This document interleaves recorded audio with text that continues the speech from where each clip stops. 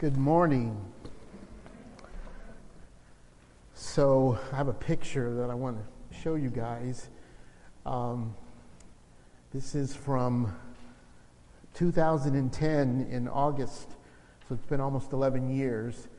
A mine in the country of Chile collapsed. I don't know if you guys remember this story. There were 33 miners that were trapped. They were trapped approximately 2,300 miles below, 2,300 feet, not miles, 2,300 feet, 2,300 feet below the surface, and they were trapped for 69 days. And thankfully, all the miners, amazingly, all the miners survived. Now, these miners, they went down into the mine every day. This is something very common. You know, they go down there, they do their work, and then they come up at the end of the day. So no matter how deep in the mountain they were, they always knew they were going to, at the end of the day, they're going to come back to the surface, to the top. However, on this day, on August 5th, 2010, they wouldn't come back up. It would be almost over 2 months before they saw the light of day. I can't even imagine what that would have been like. The series that Pastor Greg has been preaching on is entitled Hope in the Dark. And, you know, there's somewhat of a stigma around the whole concept of mental illness. You can talk about emotions, you can talk about emotional health, but there's a stigma around the concept of mental illness. Long before Sigmund Freud, who's considered to be the father of modern psychology, the Bible talked about emotions. The Bible talked about anger. The Bible talks about anger, sadness, fear, and anxiety. Everyone in this room has experienced these emotions. They're not uncommon. And maybe for some of you, it was a week, it was a few days, and then the emotion passed and you went back to normal, right? Like the miners, going down to the bottom, but then coming back up. Unfortunately, some of us here know what it's like to get stuck in those negative emotions. And some of you here, even today, may be stuck or watching on YouTube or stuck in these negative emotions. And we've been stuck for so long that we're starting to lose hope. I want to start by reading from Psalm 43, and the scripture is on the screen. Psalm 43 verse 5 says, "Why, my soul, are you downcast? Why so disturbed within me?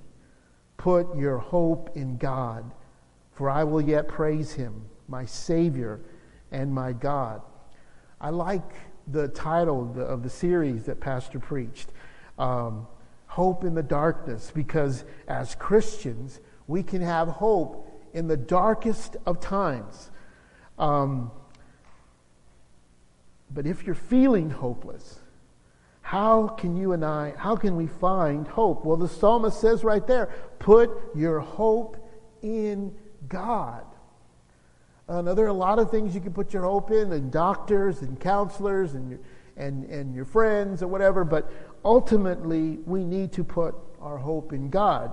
In Romans 15:13, this is not on the screen, the Apostle Paul says that God is the God of hope.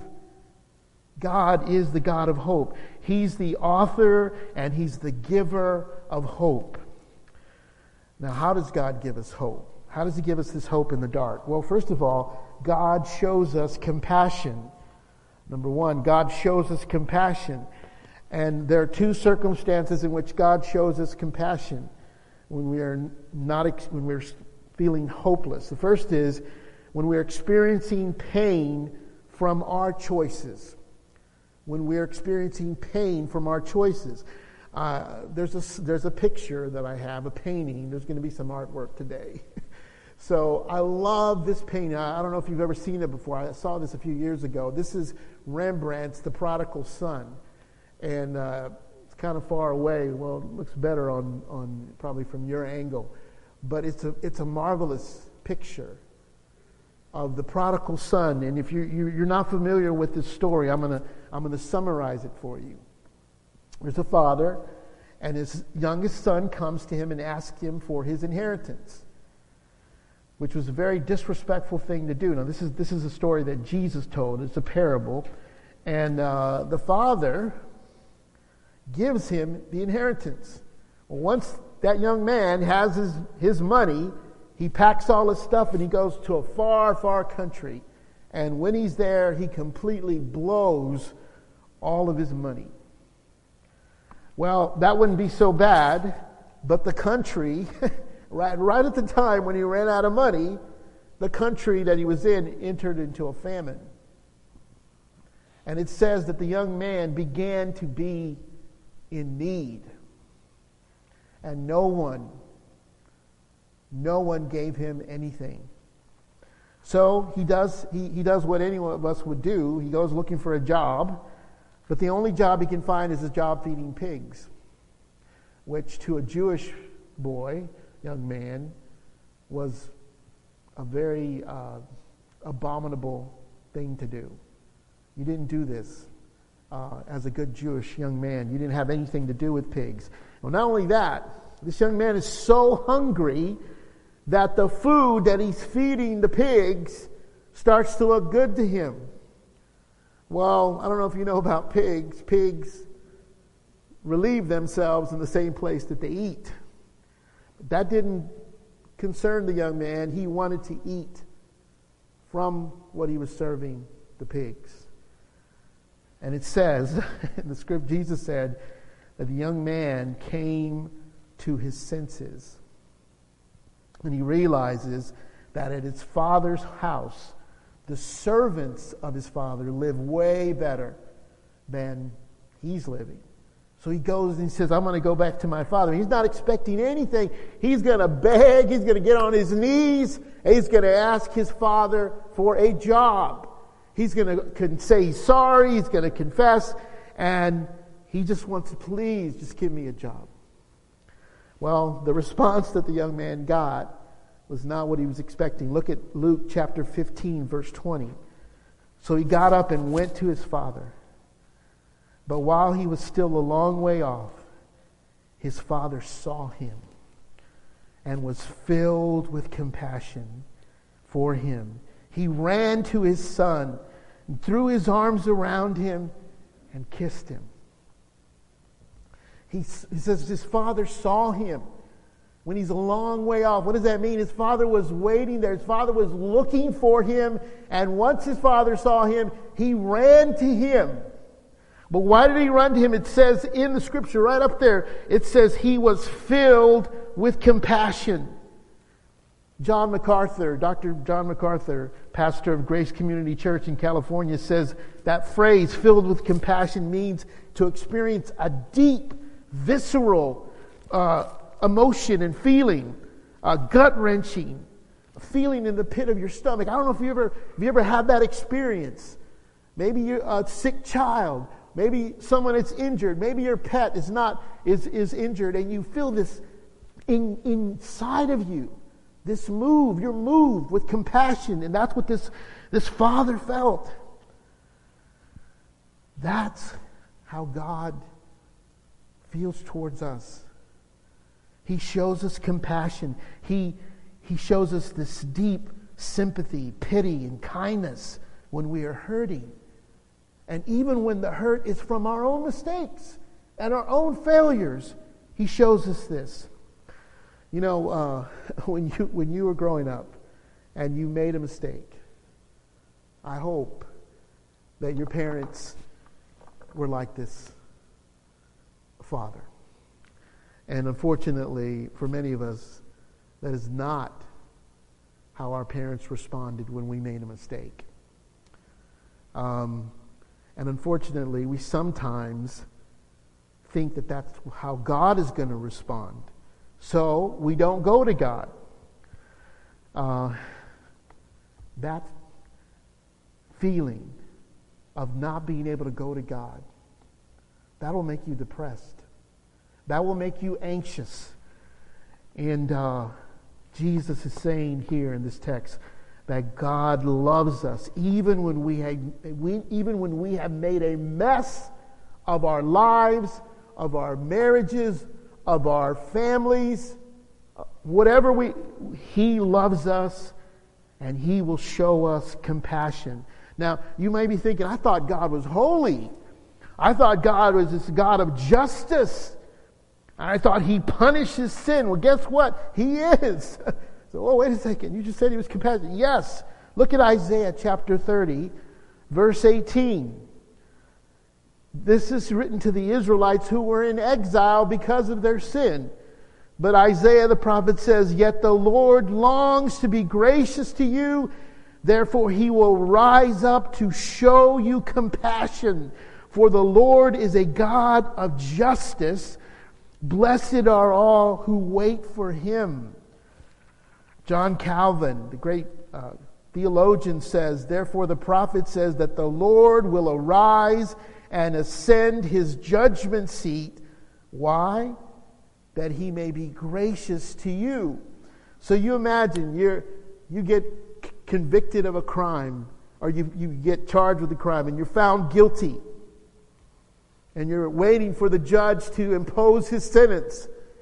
And the judge, and when the judge comes in the courtroom, everybody has to stand up, right? And the judge goes and rises up to his desk. I forget what it's called. What is that called? The bench. I'm sorry, thank you. He rises to the bench to give the sentence. And what is the sentence? You say, oh, guilt. No, not guilty. The sentence is mercy. Now that will give you hope. See, if you and I have placed our faith in Jesus, if we have trusted Him to save us from our sins, He forgives us all of our sins, past, present, future. John 1:9 says, if we confess our sins, He is faithful and just to forgive us our sins and to cleanse us from all unrighteousness. So God shows us compassion when we are experiencing pain from our own choices. But then next, He shows us compassion when we're experiencing pain from circumstances beyond our control. So I'm going to read from Exodus. But I want to kind of give you a little background. The people of Israel had moved to Egypt because there was a famine in Canaan. And their response initially was they were welcome, they prospered, and they grew as a nation. They grew into a nation. But the Egyptians got scared. And they were afraid that if they were attacked by another country, that the Israelites would join the other country and turn against them. So they enslaved them for 400 years. So look what happens. Exodus 2:23 through 25. During that long period, the king of Egypt died. The Israelites groaned in their slavery and cried out, and their cry for help because of their slavery went up to God.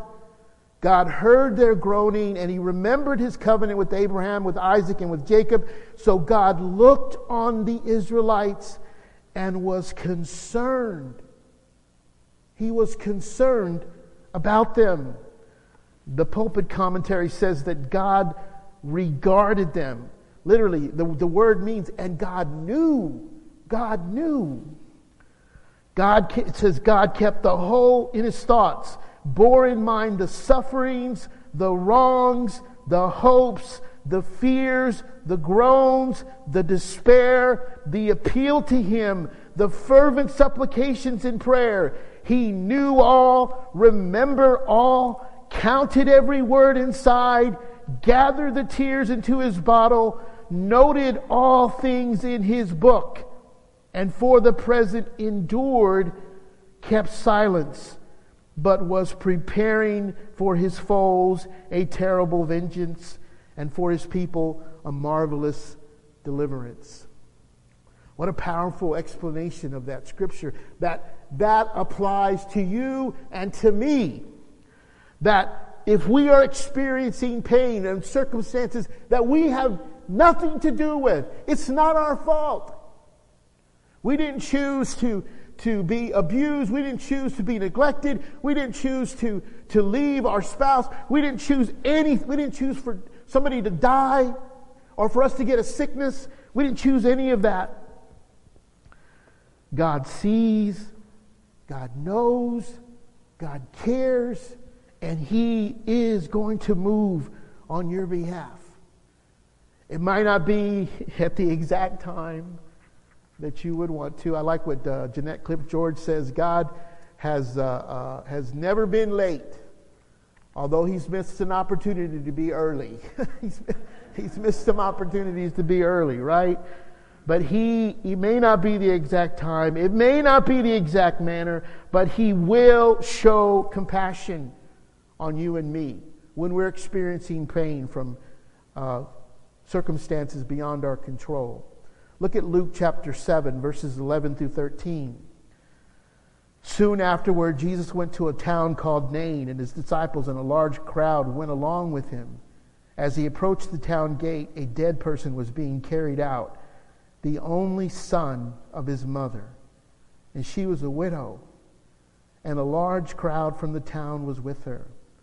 When the Lord saw her, His heart went out to her, and He said, "Don't cry." One of the commentators says Christ looks and His eyes see far more deeply and far more tenderly into the sorrow of the desolate, childless widow than any human eyes looked. And as swift as His perception of the sorrow, so swiftly does He throw Himself into sympathy with it. The true human emotion of unmingled pity wells up in His heart and moves Him to action. This morning you might be grieving. You may be grieving the loss of a loved one. Maybe you're grieving the loss of a job. You're grieving a troubled marriage or a wandering child. You're grieving the loss of your health. God sees you. God sees you. He knows what you're going through. He cares about you. So God shows us compassion, and then God confronts us. First of all, God confronts us when we are living against our values. Let's have another painting. God confronts us when we are living against our values. This is a painting by a student of Rembrandt, and it's David and the prophet Nathan. Why was Nathan confronting? Nathan is confronting David. Why was he confronting him? Very simply, King David, the man who's called a man after God's own heart, David who killed the giant, David who became king, he committed adultery. And when the woman he was involved with got pregnant, he came up with a scheme to make it appear that the woman was pregnant from her husband. And when that didn't work, he had the husband killed. And it sounds like an episode of The Sopranos, right? Wow. Look at what 2 Samuel 11:27 says. After the time of mourning was over, David had her brought to his house, and she became his wife and bore him a son. But the thing David had done displeased the Lord. I say this not bragging, but I never got a spanking growing up. And some people say, that's your problem here. That's what's the matter with you. You should have gotten a spanking. But all it took was a look. Because believe me, one look and I knew that my father or my mother were displeased. Well, here it says God was displeased. He was not happy with what David had done. Look what 2 Samuel 12:1 says. The Lord sent Nathan to David. So I'm a therapist. I'm a marriage and family therapist. I've been practicing almost 17 years. And one of the things that I've learned is confrontation is a necessary part of therapy. But I've also learned you cannot confront people head on. You might not last very long. They might not last very long as a client. You can't say to someone, "You're an idiot," even though you might really think that what they've done is pretty stupid. Nathan the prophet was also wise, so he approaches the king in a humble manner, and he shares this story. It's a story about a wealthy man, had a lot of sheep, and the man has a friend visit. And instead of taking a sheep from his flock, he goes to a local neighbor who had one sheep. Now this sheep was not like a regular sheep. This sheep was domesticated. It was a pet. The kids played with it. The man fell asleep in the father's arms, and they fed it. This was a member of the family. The rich man took the lamb and killed it. Scripture says that the lamb was like a daughter to the man. If you have a pet, you don't think that's so weird. You know what that's like, to love your pet that much. Well, guess when David hears this story, 2 Samuel 12:5-7. David burned with anger against the man and said to Nathan, "As surely as the Lord lives, the man who did this must die. He must pay for that lamb 4 times over because he did such a thing and had no pity." Then David said, "You are the man." You know, I don't know,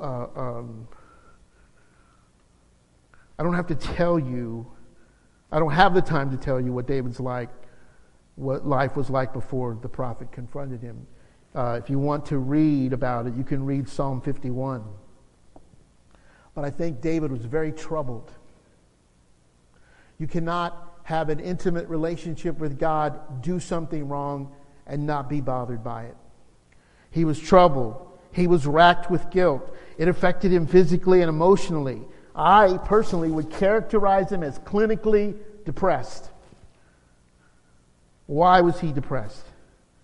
Because he was a man after God's own heart, and he was living against his values. Now, I'm not saying everyone who is depressed is living against their values, and that is not what I'm saying.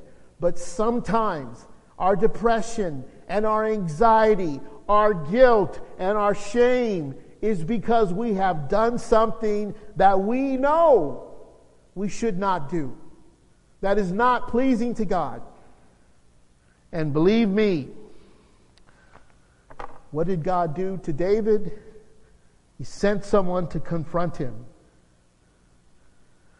So, some of you here this morning, you may be living against your values and you're experiencing depression or anxiety. God may let you sit for a little while. I think for David, it was several months. But eventually, God's going to confront you and I. But look what David, when David was confronted, what did he say? "I have sinned." And you know what happened? Right there on the spot, Nathan says, "You are forgiven. You are forgiven." God restored to him the joy of his salvation. David had hope. So God confronts us when we're living against our values, and then when we are failing to set clear boundaries. Look at Exodus 18, verses 13 to 23. The next day, Moses took his seat, and remember, The children of Israel, if you've seen the movie The Ten Commandments, they leave Egypt and they're in the desert going to the promised land, and it takes some time to get there. Well, the next day, it says in Scripture, Moses took his seat to serve as judge for the people, and they stood around him from morning till evening. When his father-in-law saw all that Moses was doing for the people, he said, What is this you're doing for the people? Why do you sit alone? Why do you alone sit as judge? Why all these people standing around you from morning till evening? Moses answered him, Because the people come to me to seek God's will whenever they have a dispute. It is brought to me, and I decide between the parties and inform them of God's decrees and instructions. Moses' father-in-law replied, What you are doing is not good. You and these people who come to you will only wear yourselves out. The work is too heavy for you. You cannot handle it alone. And then he tells them what to do. He tells them to appoint judges. And then verse 22, that will make your load lighter because they will share it with you. If you do this, and God so commands, you will be able to stand the strain. And all these people will go home satisfied. Moses was on a track to burnout. I don't know if you've ever been so overwhelmed, so many responsibilities, so many people to care for, and you were just run out of steam. You didn't have any more to give. That's where Moses was getting to the point. But thankfully, God sent someone to Moses to point this out. And Moses was wise enough to listen. Do you know a lot of times when we are stressed out and depressed and anxious, you know why? Because we are failing to set boundaries. We don't set clear boundaries with the people in our lives. You and I, we cannot help everyone. You can't. And even with the people that you love, you know, you cannot help them all the time. If we are taking on more responsibility than we should, if we are enabling our family, our friends, our co-workers, if we are enabling other people, God sees. And He's going to eventually confront us. And just like Moses, when we listen and we stop enabling others and start maintaining clear boundaries, we won't feel so overwhelmed. We will feel more hopeful. So God shows us compassion, God confronts us, and last, God comforts us. God comforts us when we are being troubled. God comforts us when we are being troubled. Look at 2 Corinthians chapter 7, verses 5 through 6. It's on the screen. For when we came into Macedonia, we had no rest, but we were harassed at every turn. Conflicts on the outside, fears within. But God, who comforts the downcast, comforted us by the coming of Titus. And not only by his coming, but also by the comfort you had given him. He told us about your longing for me, your deep sorrow, your ardent concern for me, so that my joy was greater than ever. So the Apostle Paul is saying he did not have any rest. You know, he was used to being persecuted. He'd been stoned, he'd been beaten, he'd been arrested, just all these terrible things. But here in this particular situation, it wouldn't stop. You know what that is. I mean, yeah, you have something breaks down at your house. Okay, you can handle it, get it fixed. But something breaks down, and then your car breaks down, and then somebody gets sick, and then there's you feel like, I hear this all the time, I can't take any more, Pierre. I can't take any more. At the right time for Paul, what had happened? Titus comes along. And isn't there something about having a friend come alongside of you at just the right time? It doesn't take your suffering away, but it makes you feel like you're going to get through it. And do you think that's an accident? when someone comes along, just happens to knock on your door, just happens to call you, just happens to send you a text, just happens to say, hey, let's grab lunch. You think that's an accident? That's no accident. That's the Lord. God comforts us when we are being troubled, and He comforts us when we are experiencing loss. Look at Luke 22:39-46. Jesus went out as usual to the Mount of Olives, and His disciples followed Him. On reaching the place, He said to them, pray that you will not fall into temptation. He withdrew about a stone's throw beyond them, knelt down and prayed, Father, if you are willing, take this cup from me.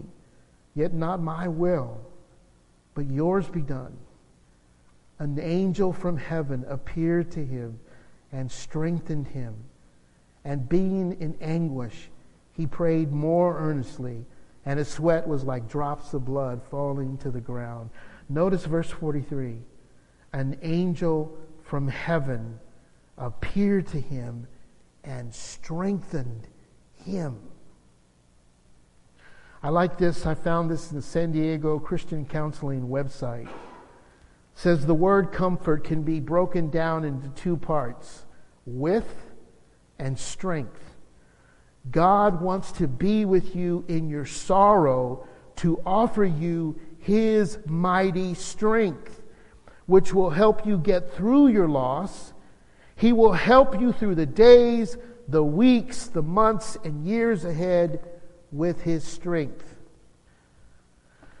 You can tell John MacArthur is one of my favorite pastors, and he talks about the word comfort. And he says, not this idea of like, oh, I'm just chilling, I'm laying back on the couch, relaxing, got my snacks, got my Netflix. No, that's not comfort. He says the word is from a Latin word called fortis. Pastor and I were talking about this, and it means brave. Comfort is not a synonym, John MacArthur says, is not a synonym for ease, softness, a settled feeling. It is a synonym for courage, bravery, strength. He didn't say God came to me and gave me a cushy life. He's saying God came to me in the middle of my trouble and gave me strength. He came to me and gave me courage. He gave me boldness. He made me brave. In fact, God is the source of all comfort. God is the ultimate source of every act of true comfort, and apart from God, there is no true comfort. Of all the things that can cause us depression and anxiety, I think loss is the most challenging. Losing a spouse, losing a child, losing a parent, or even losing a friend. But there are other losses besides death. You can lose a relationship. You can lose a job. You can lose your health. You can lose your security. You can lose your sense of who you are. When we experience great loss, we can begin to wonder if we will make it, if we'll be able to move on. Depression and anxiety rob us of our hope and strength. But thank God, He does not leave us to our own devices. He offers us comfort. He offers us His strength. So by way of application, I want you to look at 2 Corinthians 1, 3 through 4. And in Sunday school, we read this verse. Some of this was part of a passage we read. Praise be to the God and Father of our Lord Jesus Christ, the Father of compassion and the God of all comfort, who comforts us in all our troubles, so that we can comfort those in any trouble with the comfort we ourselves receive from God. Did you notice something about how God shows us compassion? How God confronts us? How God comforts us? He always used a person. He always used a person. If you are experiencing depression, anxiety, grief. You say, "Oh, God's my comforter. I don't need to go talk to a friend. I don't need to talk to the pastor. I don't need to go to a therapist. God's my comforter." I have a reality check for you. God uses people. If you're having car problems, got a brand new car, it's already having problems. Who are you going to turn to for help? You're going to ask your neighbor Joe, "Hey, Joe, can you come help me fix my car, my brand new car?" Now, Joe, he may know a lot about cars, but my guess is you're probably going to take it to the dealership.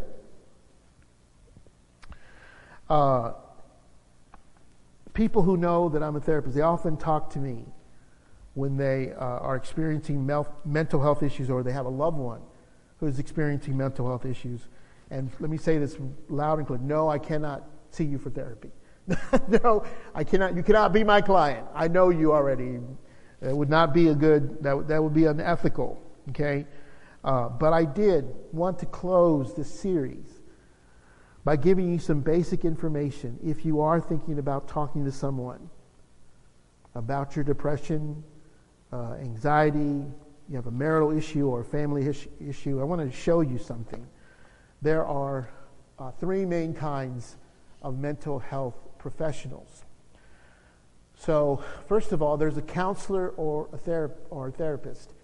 And these are people who have a master's degree, and they provide counseling only. Next, you have a psychologist, who's a PhD. They're usually called Dr. Susan, Dr. whatever. And they do counseling, but they can also do psychological testing. And then is a psychiatrist, is a medical doctor who can prescribe medication. So these are the kinds. So people get this confused. I say, "Oh, Dr. Mata." No. I'm not a doctor. I'm not a medical doctor. I'm not a PhD. I'm just a master. You call me Pierre. That's my name. Call me Pierre or Mr. Mata. A psychologist would be a doctor, and this is when the problem might require more intensive investigation. And then, of course, the psychiatrist is going to offer you medication for depression, for anxiety, whatever you might be feeling. You say, "Well, how do you pay for these?" So I have some information on how you pay for this. Well, first of all, if you have health insurance, most health insurance plans you can pay for your. They will pay. You have to pay a copay, but they will pay for a therapist. And this is good. A lot of companies have something called an employee assistance program.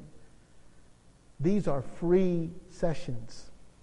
So you say, "Oh, I want to pay $50 of my copay. I don't want to pay for therapy." What if it's free? They'll give you 3 sessions. I've had some that give like 8 sessions. I'm like, "Man, you'll be done by then. You won't need to come that much, more than 8 sessions." Some people, and if you ever had to pay out of pocket, believe me, is not cheap to pay. Although there are some agencies like mine, who I work for, Family Houston, where they do sliding scale.